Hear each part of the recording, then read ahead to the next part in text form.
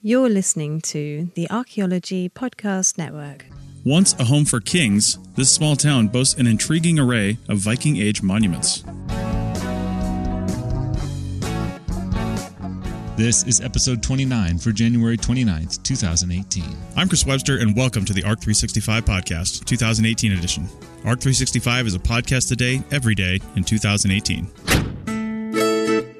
This network is supported by our listeners. You can become a supporting member by going to arcpodnet.com/members and signing up. As a supporting member, you have access to high-quality downloads of each show and a discount at our future online store, and access to show hosts on a members-only Slack team. For professional members, we'll have training shows and other special content offered throughout the year. Once again, go to arcpodnet.com/members to support the network and get some great extras and swag in the process. That's arcpodnet.com/members.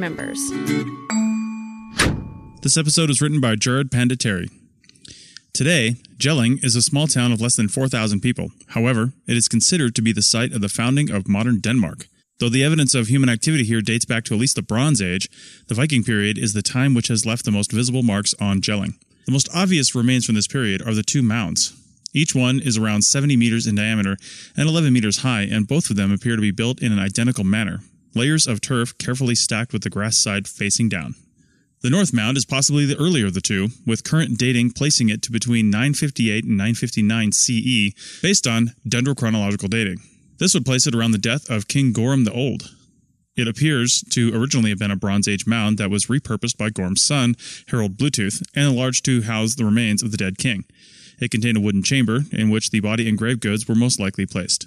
The mound was dug into sometime in the 10th century, when it seems that Gorm's remains were removed to the church. In more recent times, it was dug into in the 19th century. One of the more iconic finds from this mound is a small silver cup, which is highly decorated and is the typepiece which gives its name to the Jelling art style. The South Mound was probably built in 970, and despite extensive excavations, it appears to contain no burial. One theory claims that it was built to honor Thyra in an effort to lay claim to land that she may have owned, and she may have had a second marriage to a man named Tu.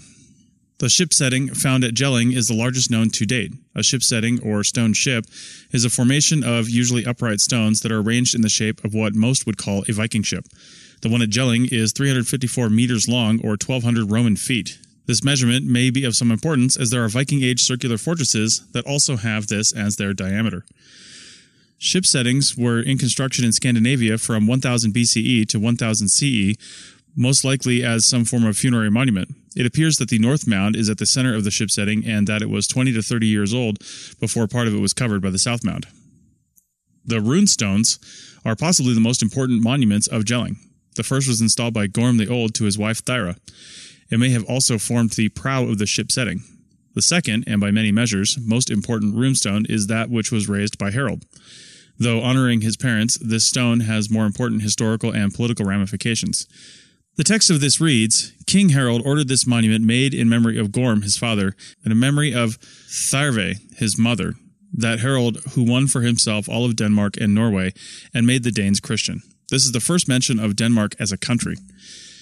It has even been said by a Danish artist in the 1930s that this is Denmark's baptismal certificate.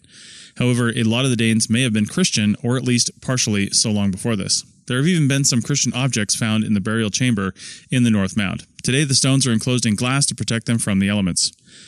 The archaeology of Jelling has much more to offer, from the recently discovered palisade that surrounds all the previously mentioned monuments to the church and the church remains.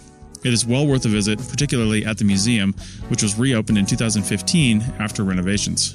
Jelling was inscribed as a UNESCO World Heritage Site in 1994. Thank you.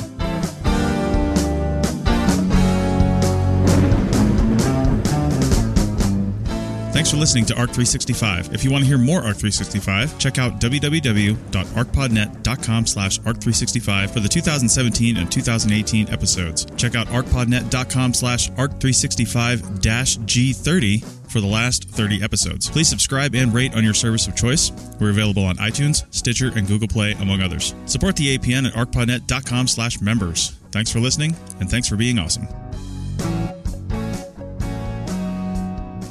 This show is produced and recorded by the Archaeology Podcast Network, Chris Webster and Tristan Boyle, in Reno, Nevada, at the Reno Collective. This has been a presentation of the Archaeology Podcast Network. Visit us on the web for show notes and other podcasts at www.archpodnet.com. Contact us at chris@archaeologypodcastnetwork.com.